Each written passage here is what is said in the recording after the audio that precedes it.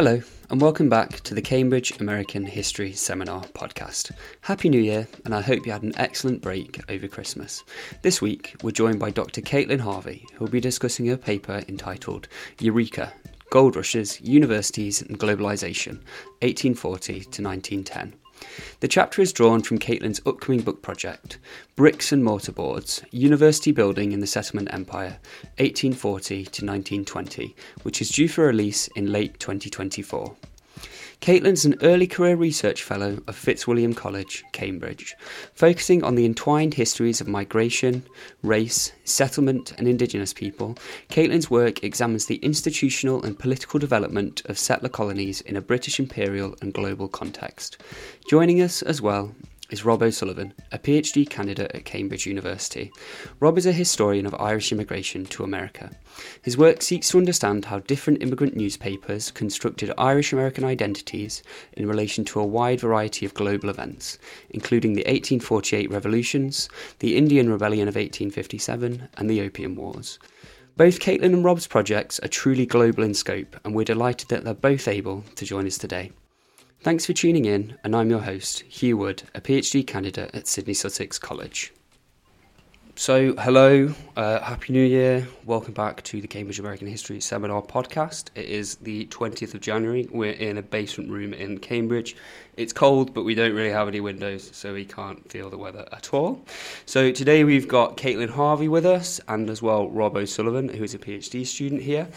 And Caitlin is going to be talking about her paper, Eureka, Gold Rushes, Universities and Globalization, 1840 to 1910. So thanks to both of them for coming in. And I'm just going to start by asking Caitlin to introduce the paper for those who've not had the chance to read it. So Caitlin, what's this paper about? When and where are we in the world? What's the kind of crucial interventions that you think it's making, and where does it kind of fit into the larger projects that you're working on? Okay, great. Thanks for having me on, and thank you for that introduction, Hugh. The paper covers a set of public universities that open after 1848 across California, South Africa, parts of Canada, and Australasia. And I connect these universities to sort of a crucial element of their founding, which is the gold rushes that occur. And I call them the Goldfield Foundations for that reason. So there's sort of a twin dynamic to this story. The gold rushes themselves were connected. Ergo, many of the governments or new settler governments are able to charge licensing fees or excise fees that really go directly into that university building. At the same time, universities themselves aren't neutral knowledge-producing institutions, and they prop up the mining industry that initially propped up them.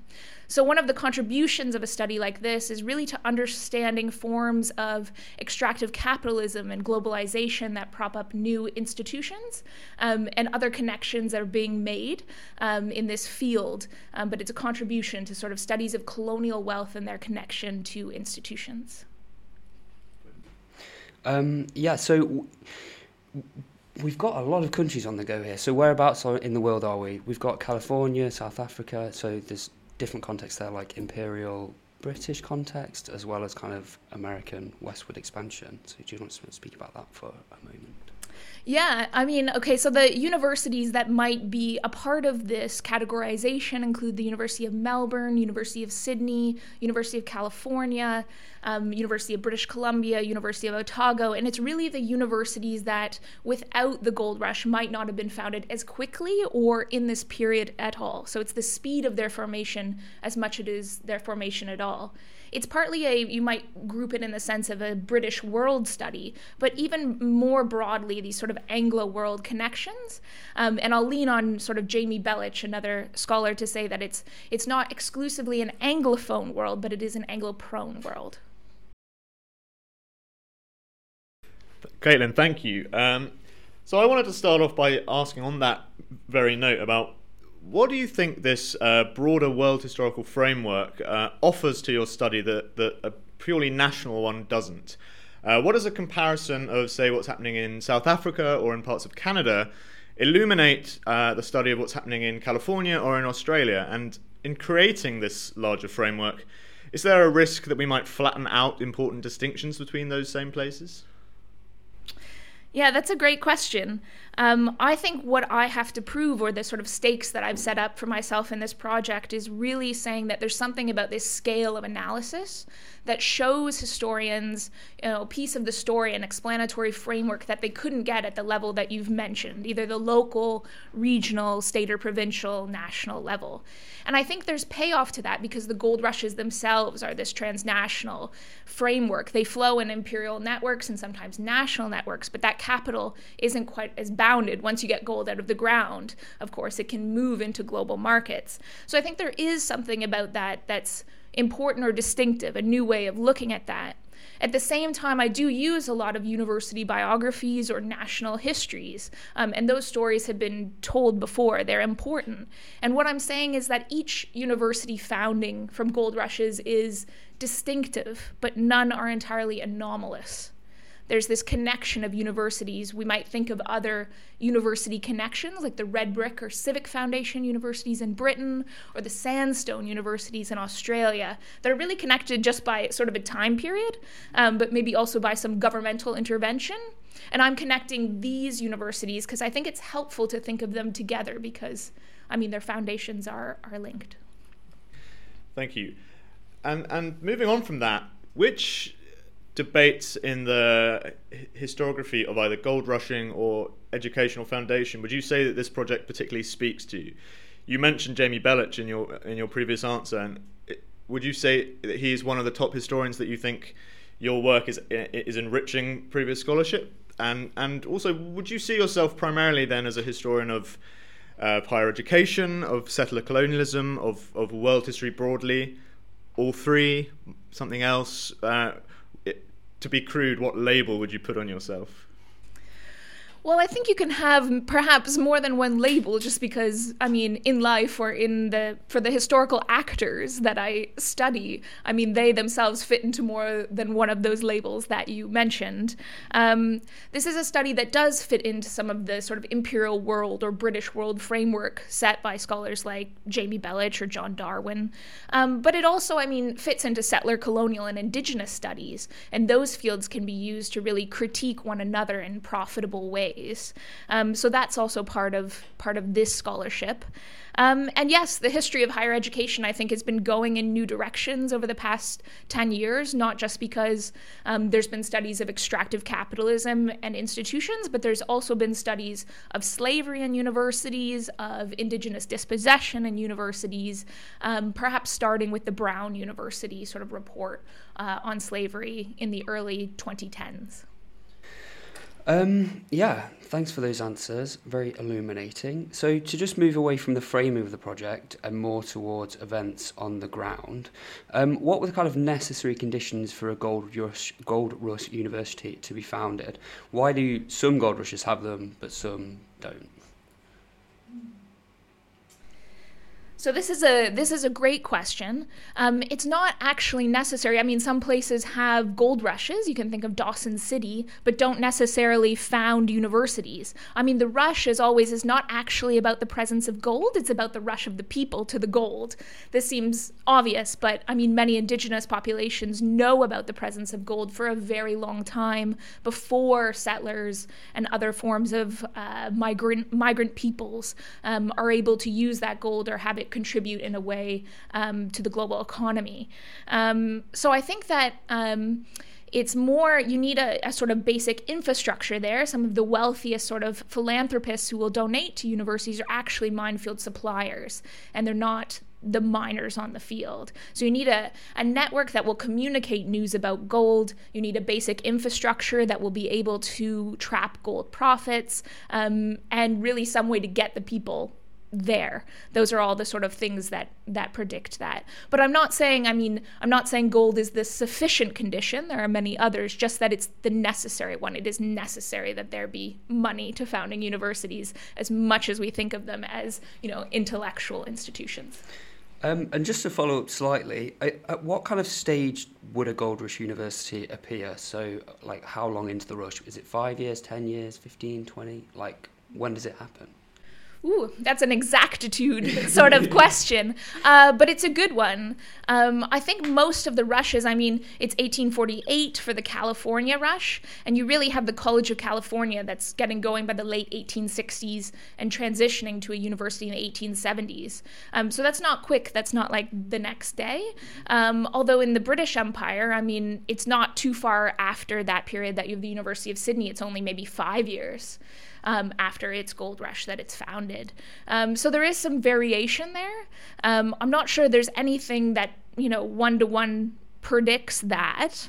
But you do have to have, I mean, California didn't really have an infrastructure there to capture all of those gold profits in a way that various Australian or Canadian or even South African places, the University of Cape Town, University of Witwatersrand, do. And there's also different laws governing these places. So U.S. law has different, sort of rules relating to surface and mineral rights than in the British Empire, when gold is the preserve, of course, of the crown. Caitlin, one thing that comes through reading your paper is the extraordinary demographic changes that accompany gold rushing. And with demographic change then comes social transformation. So I'm wondering, looking at your paper, to what extent do you see the foundation of these universities as an exercise in social control after these massive demographic changes? Is this an exercise in regulating the social structures of these incipient societies and setting the terms of what type of population that we're trying to create? That's a great question, and I think actually the sort of social imperatives are really important to the use of gold in these universities in the first place. I mean, you have waves of new migrants, and a lot of those are Asian migrants, and the crucial thing for many of these initial sort of usually white settler populations is, recreating a social and sometimes ecclesiastical hierarchy in an institution. And in Melbourne, you even have, worries of this Asian influx and creating institutions that will sort of maybe hold off that tide. So it is very important. Those old world values, even the gold rushes themselves seem to throw class distinctions into flux. So if you can become rich very quickly, that threatens, landholders and a hierarchy that is British or English in distinction. So that's a great question. Thank you. You mentioned in your paper the case study of the Eureka Cascade in Australia in 1854, which from the work I've done on similar topics to that, there's very much a fear involved that moment for the British imperial state represents the sort of pathogen of European or kind of American-style rioting and chaos coming through into this space. So would you see that as, in a sense, part of the reason for one of these universities is to prevent that sort of danger spreading through communities with a firmly established university system to educate members of how to behave in a new society? Yeah, I think that's a good way to frame it. I think it's important to note that there are a lot of scares for the British Empire and for British imperial administrators in the 19th century, one of which you've mentioned, the Eureka Rebellion, so this revolt of miners against a sort of autocratic British-backed government, or the hold of it over goldfields. I mean, there's also, of course, the Indian Mutiny in 1857. There's going to be the Jamaica Rebellion in 1865. This is a moment of imperial crisis that really does, invoke a response, or sometimes what scholars of the British Empire think is this transition to a less liberal empire, a more despotic empire in the late 19th century. So I think that is a way to look at that or phrase it. But universities respond to that, as do other institutions that are built, which might include botanical gardens, libraries, observatories, and institutions that support music, all to sort of create a new sort of hierarchical bend. They're not entirely elite institutions because many of them will get middle class or even agricultural students. So there's a real fight. I mean, a lot of the professors in these new institutions are British and Irish, but their students are not directly from Britain or Ireland. Often they're born in those colonies. So there is sort of a struggle in this period over whether it will be a sort of elite settler institution, or will there be this form of white settler populism, we might call it. Yeah, I mean, my question was going to be who are the students of these places, but you've gone some way to answering that. So who kind of won in that battle between elitism and populism about who can attend? And if there are patterns of attendance, are you seeing similar things in both the American context and then the British imperial contexts as well? Or are there differences across those locations? So that's great. I think there's a couple, we can unpack that a little bit. So who won the fight? I think some scholars would say that fight is still sort of going. Who are universities for? Do they represent, what kind of value propositions do they represent to their communities? And how connected are they really to the local versus the global? They do become global institutions. They share a lot of information, but they obviously exist as we all do on a local level. So I suppose the type of students don't always start at these institutions from the moment of their foundation. It often takes a little while to build the buildings or for them to look like the universities we have today. We wouldn't really think of them. There's sort of the 20th century or 21st century behemoth university. Somewhere like the University of Wisconsin has one student initially in its graduating class. So we really have to think about them more as sort of like modern day high schools spread really far apart. And some scholars who do some interesting work as well with the academics I mentioned earlier, Tamsin Peach. And she really looks at the academic networks that are connected there and really contra the sort of student networks.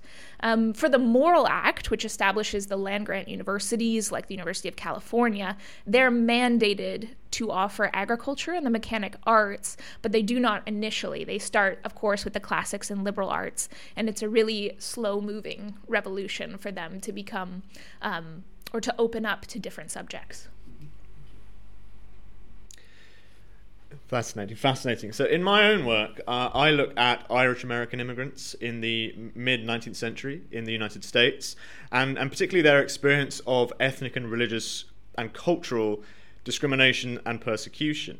And so I wanted to pick up on what you mentioned of how many of the attendees and professors come from a British or Irish context. So what are the religious dynamics at play here? I'm assuming when you're talking about particularly the British imperial world, you're talking about Protestant Irish migrations that we know from the work of people like David Fitzpatrick. But were there institutional constraints on who could attend these universities, for example, based on their religion or their backgrounds? Or did this, being on a sort of frontier location, allow for or demand more openness in terms of mission? So that's very interesting, as does your own research. Sounds great, Rob. So I guess I'd say universities are really founded in this period to train clerics and teachers. They have an explicit connection to the church, just as English universities do the Church of England institutions. And it takes a while in Britain and also in these places to have that separation. For the United States, that separation between a religious theological college comes with the 1819 Dartmouth case versus public institutions. For the gold rush universities, they're part of that bigger trend. Gold doesn't necessarily dictate that they have any different reaction to religion, but gold itself is seen as this religious quantity. So many settlers think of themselves going to the gold rushes, searching for something called Ophir, for instance, which is King Solomon's biblical city of gold. You will find many, many towns named Ophir or Eureka or some combination of those themes in the 19th century. So there is sort of a religious connection there. Many of these institutions also have religious tests for entry. So you have to declare an allegiance to the 39 Articles of the Anglican Church in order to attend. That will mostly drop off by the latter period of the 19th century as they become non-sectarian. And the reason they do that is largely because of the demographic changes you've mentioned. It's really hard for the educational order of Britain to reestablish itself in its empire. And of course in America, where you have huge numbers of Catholic, either Italians or Irish people.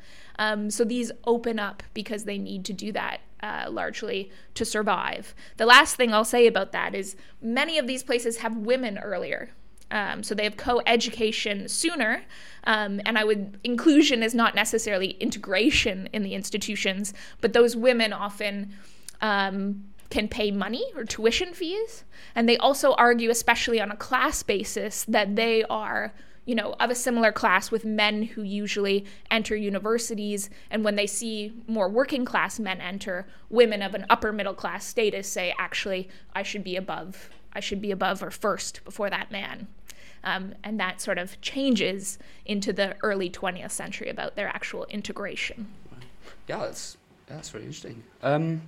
So to talk about my own work now, I look at the gold rush in Idaho, which happens kind of in the wake of California in the 1860s. So that rush was kind of incredibly violent for indigenous populations whose lives were massively disrupted by the coming of the miners and the towns, camps, institutions. So how can we kind of centre that disruption in the way that we tell the stories of gold rushes and the institutions that accompany them? You mentioned, for example, the rapid rise of the non-indigenous population in California, but not the accompanying and equally rapid decline of the native population during that same period. So that's great, Hugh, and I will be interested to read your Gold Rush pieces on Idaho. And I mean, in many of these instances, the knowledge from one Gold Rush site feeds very directly into another.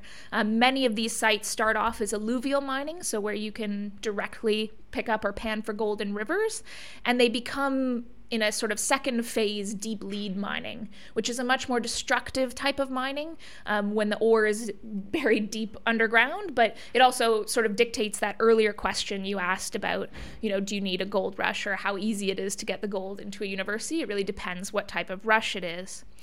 Where indigenous populations are concerned, I mean, as I mentioned before, many of them are crucial to actually starting a rush. And at the same time, I mean, food sources are often challenged by miners' presence. We can think of the sort of conflicts over the Fraser River in British Columbia and salmon runs there. Gold mining disrupted that. Gold mining also produces, it uses sort of different reagents, one of which is cyanide, which often poisons water. There's something in Johannesburg called the Cyanide Club that develops in the 19th century to really spread knowledge about using cyanide for gold filtration. And a lot of those do impact indigenous communities in a huge way, even outside the migration of peoples. One thing we can do, that we sort of get from indigenous history or indigenous scholars is challenge the normative quality and the sort of heroic narratives of settlers who discover gold. Those discovery moments shouldn't be sort of left there to seem like they are natural. The other thing we do is talk about what the university produces and how that changes indigenous landscapes much, much farther into the 20th and 21st century and today. All of that we have sort of accepted and haven't questioned in a sort of thorough way. And I think that's something we can contribute to the period of indigenous history without even having to get into indigenous experiences of those difficult and violent periods. Caitlin, in your paper, there was a particularly interesting bit about indigenous knowledge and how very much this question of the discovery of gold is refracted through a Western mindset, when you note how many indigenous communities in these areas were fully aware that there was something there. Whether they understood it as gold or not, it's kind of hard to infer. But is part of this story also a supplanting of one form of knowledge for another, with the foundation of universities, a kind of restriction on the known in order to set the terms of what it is to be living in a gold rush environment? Yeah, I think in many ways, these universities, because of their connection to mining engineering, but also to agriculture, will really set aside indigenous ways of land caretaking and of thinking and being about land for systems that are part of a settler desires and settler sort of knowledge processes. So this happens with mining engineering again, but also, of course, with agriculture. Many of these universities will have experimental farms, extension programs, demonstration trains, and those are about mining, but of course also about agriculture. We might think of the Iowa Corn Gospel Train, if I had to give one one example, which really takes seed varietals out to many of the farmers of Iowa, and really changes the landscape that you might plant there. I think one thing I said about Indigenous knowledge is that many Indigenous populations knew this was there, but it didn't necessarily have an immediate use. The use of gold to a sort of global economy, it's the gold standard in the 19th century. It's propping up international currencies, is entirely a different sort of level of significance. But I do think that what you're saying about maybe the supplanting of one knowledge system or the power of one knowledge system, the violent power of one knowledge system is very significant in this period. So there has been a movement toward recognising the legacies of slavery and Indigenous dispossession in public monuments, universities, public buildings generally. Our very own Bobby Lee, for example, has looked at land-grant universities, and Cambridge just a few months ago released a report on the university's relationship to slavery in the past. Your work seems to have the capacity to push those conversations in interesting directions. So what would you like a popular audience to take from the work that you do? It's an interesting question, and certainly not a simple one. And I think that the work of Bobby Lee, who's also here, and Tristan Atone on the Morrill Act and land-grant universities is very powerful and really adds to the conversations that historians and the public have been having about how institutions are formed. On one level, we can look at the conversations of slavery and others as, maybe an academic debate. On another, it's really important to know how these institutions are founded. They're powerful institutions today, universities. They have a lot of clout. So I think it's just significant to a public to have an explanatory framework for how they were funded. It can also guide present-day considerations about philanthropy in universities, which are almost always a hot-button topic. Who funds these programs and who do they serve? At one level, the land-grant universities in the United States are conceived of as like universities that run a state. They're state universities and they're for the people in a particular state. That's probably been challenged somewhat in recent decades, certainly by the fact that the state university used to be, in the 19th century, the single largest line item in state budgets, and that's no longer true. So those questions haven't really ended. How do we fund universities, and what are the sources of that funding? One other way to look at this is there are many drives or activists who are looking at separating certain lines of funding from universities. So fossil fuel divestment is perhaps one example of that, but there are other forms of divestment. And there are many universities that are still invested in land. We might here think of the University of Texas, which still has 2.1 million acres of land and controls the oil underneath it. Caitlin, I have a question about you yourself as a historian. How do you go about promoting yourself as a historian with expertise in both American and British imperial history? Many of our listeners might be doing projects that don't fit that neatly within national boundaries. So what advice would you give to them for, say, applying for a job as a historian who doesn't quite know how to position themselves in the academic world? I think that's an excellent question and not another easy one. I think I've often promoted myself as a historian of empire, whether that's American Empire or the British Empire. But when you speak to different audiences, often you can bring up different things about your research, and that's the nature of being an academic as well.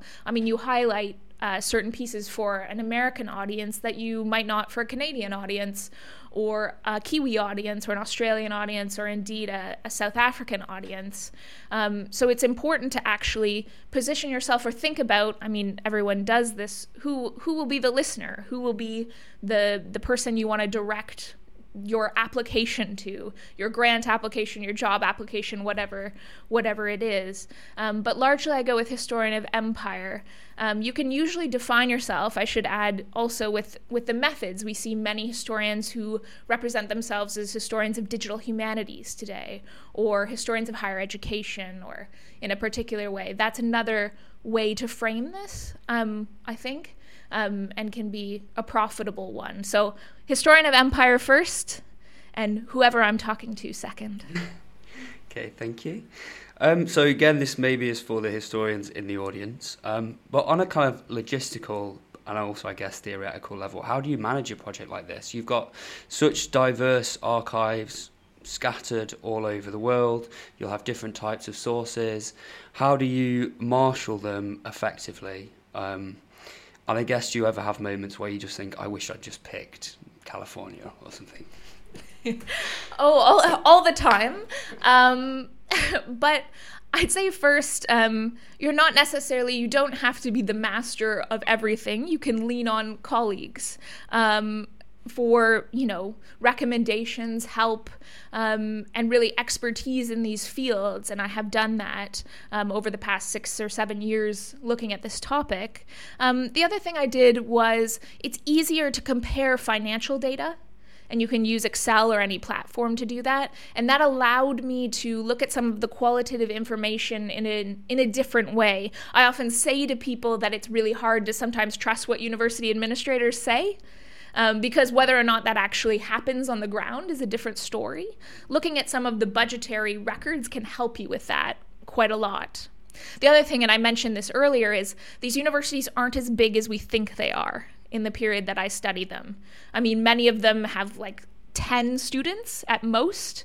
So they're really a much smaller entity, and they only, start growing really by the sort of early 20th century. They're easier to study.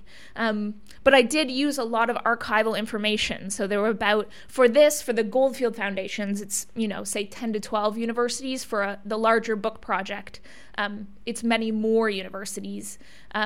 And I think that there is a payoff to looking at them sort of together in this way. Some days I wish it was fewer, but most days I'm happy to have that information.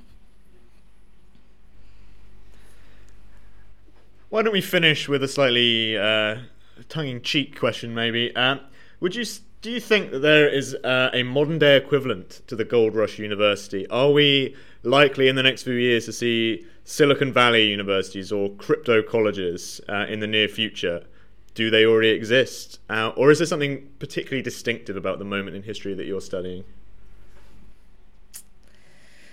I'd say perhaps the particular resource is distinctive to a period of time. I think we could certainly find various oil-based universities, and that would be something. In this moment, we also today we see the expansion of those initial universities again into sort of satellite campuses, and sometimes those are connected to particular pots of money. So you might see NYU abroad somewhere, or satellite campuses in the Middle East or in China, and those are connected to particular types of funding.